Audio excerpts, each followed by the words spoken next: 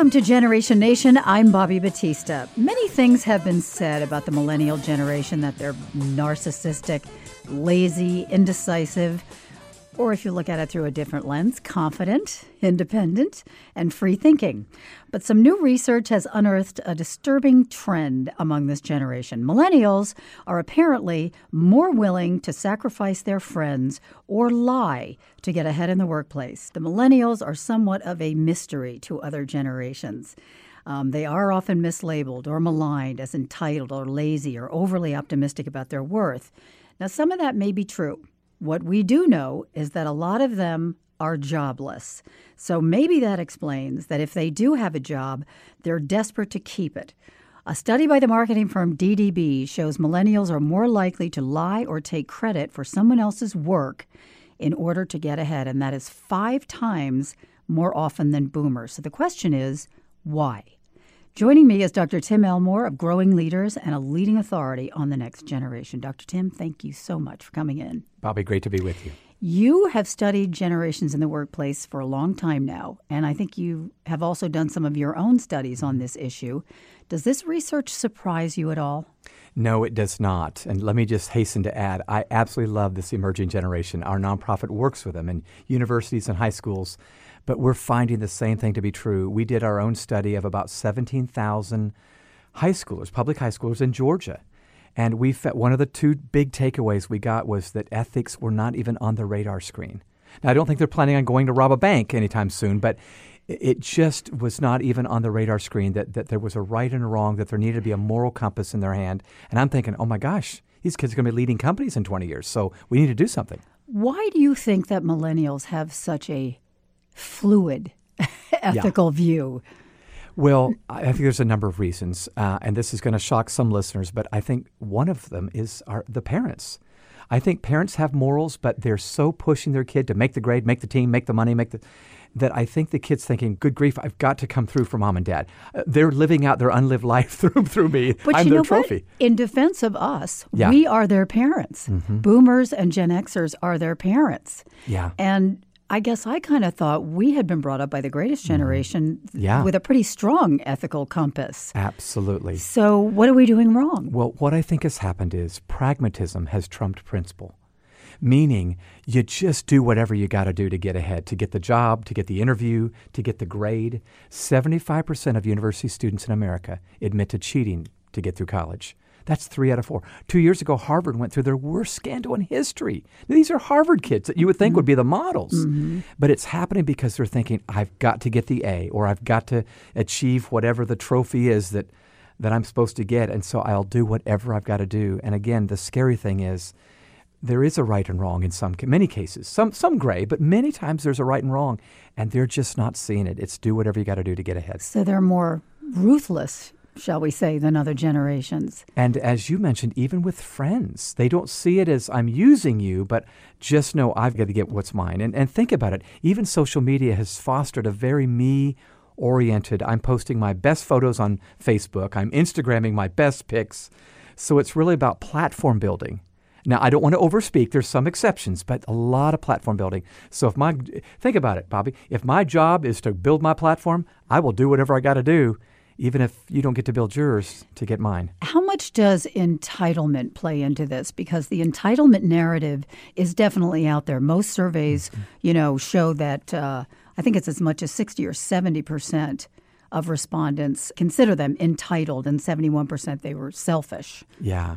It's definitely real. And I hate to say this because it sounds so pithy and cliche, but I think the world that they've grown up in has caused them to feel deserving. They deserve a better life than mom and dad had. Of course, we wanted to give them a better life. But I recently talked to an attorney friend of mine in L.A., and he said, Tim, I interviewed a new job candidate, 22 years old, freshly out of college. And during the interview, Bobby, she said, I'm going to have your job in 18 months. Well, first of all, don't say that to your potential employer. That's not a good thing to say. But secondly, I think she had no idea. He was 58 years old. He'd worked 35 years to get to that place. Yeah. And so I think there's almost a microwave thinking that's just going to happen fast, and really it's a crock pot they're in the career. And somebody's got to level with them and say it's going to take longer, but that's not abnormal. And it's kind of ironic because it's, so many of them are moving back home. It's a little bit harder to feel entitled when you're moving back home with mom and dad. Absolutely, yeah. Millennials sometimes seem selective or ambiguous about what is morally wrong, as you mentioned. I remember having a discussion with my daughter about lying, and it was interesting that she and her friends thought that cheating was wrong, but lying, maybe not. Yeah. Like it was a lesser sin. Yeah. A lesser sin, right, dependent on circumstances, this sort of thing. But we're not just talking about white lies here, like does this dress make my rear end look big? Yeah. So. That's right. Well, this is exactly what we're finding. The numbers seem to be indicating. In fact, what we found was slightly different, but second cousin. They would say if they cheated on a test, that's okay if it gets you ahead. If you get caught, you admit that it was wrong. But if I don't get caught, and it's almost a subjective thing. Does that make sense? It's as long as I can get through and nobody knows, nobody's harmed, that's just it. It's a nobody's harm thing. And, of course, we might say, well, there's other ramifications to this than what you might imagine.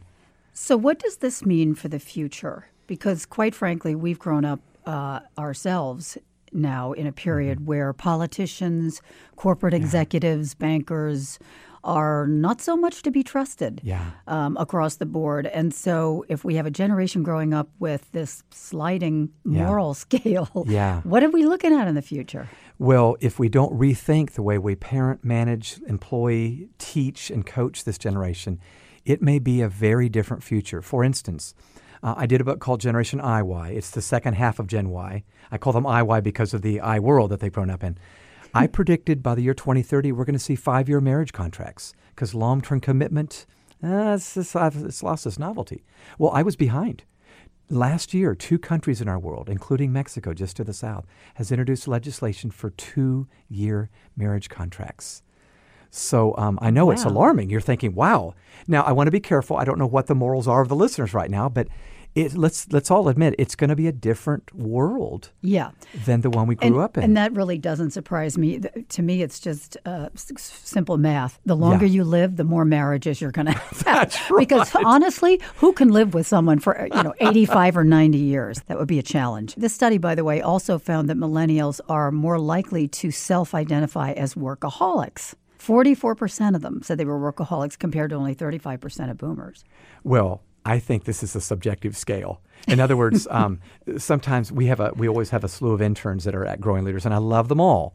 But, here's a scenario. I would have just flown back from Singapore. I'm dog tired. It was a 24-hour flight. I got to repack, hop on a plane to Detroit, and I'm going to take an intern with me. And they go, I'm tired. I can't go. You're tired? Tired from what? And I know I probably sound like their grandpa right now, but it's not like I got up and worked the farm at 5 a.m., but they believe they're working hard. But working hard is a little subjective. I think writing a paper and studying for a test is not equal to the kind of work days you and I have learned to put in over our careers. And I don't know fully your story, but just enough to know you have worked hard. What? No, you've hit the button on the head. When I was 20-something, I had 3 jobs. Yeah, same here. 3. Yes. Day, evening, and weekends. And I was never tired. Yeah. So that is interesting that you say that. They just define workaholism, I think, a little differently than we did. Perception. We're sitting here feeding right into it. And we're trying not to be terribly negative. I'm not sure we're coming across that way. But it does seem right now that managers do hold a more negative perception of young people in the workplace. How do we turn that around? I think we need to look at new angles. For instance, you even mentioned when you introduced this segment that sometimes they come across this way, but if we're positive, we call them confident. I think there's an upside and a downside to every generation. I'm sure moms and dads were calling our generation a bunch of lazy slackers. You guys don't even know how entitled you are. So I think we need to capitalize. There is a confidence in them, sometimes an overconfidence, but I'd rather have that than try to raise the dead, So let's cultivate that. Let's channel that in the right direction. There's a great socialness to them. In fact, I always say to employers, they don't want work-life balance. They want work-life blending. They want to be socializing and connecting and so forth. But is there a way we can capitalize on that? So the first thing I would say to boomers and Xers is there a way we can look at what we see in them and say, is there a way that can be channeled for the mission of the organization? And I'm going to bring you back to talk even more about generations working together in the workplace. Join us for the next Generation Nation, and thanks for joining us today. I'm Bobby Batista.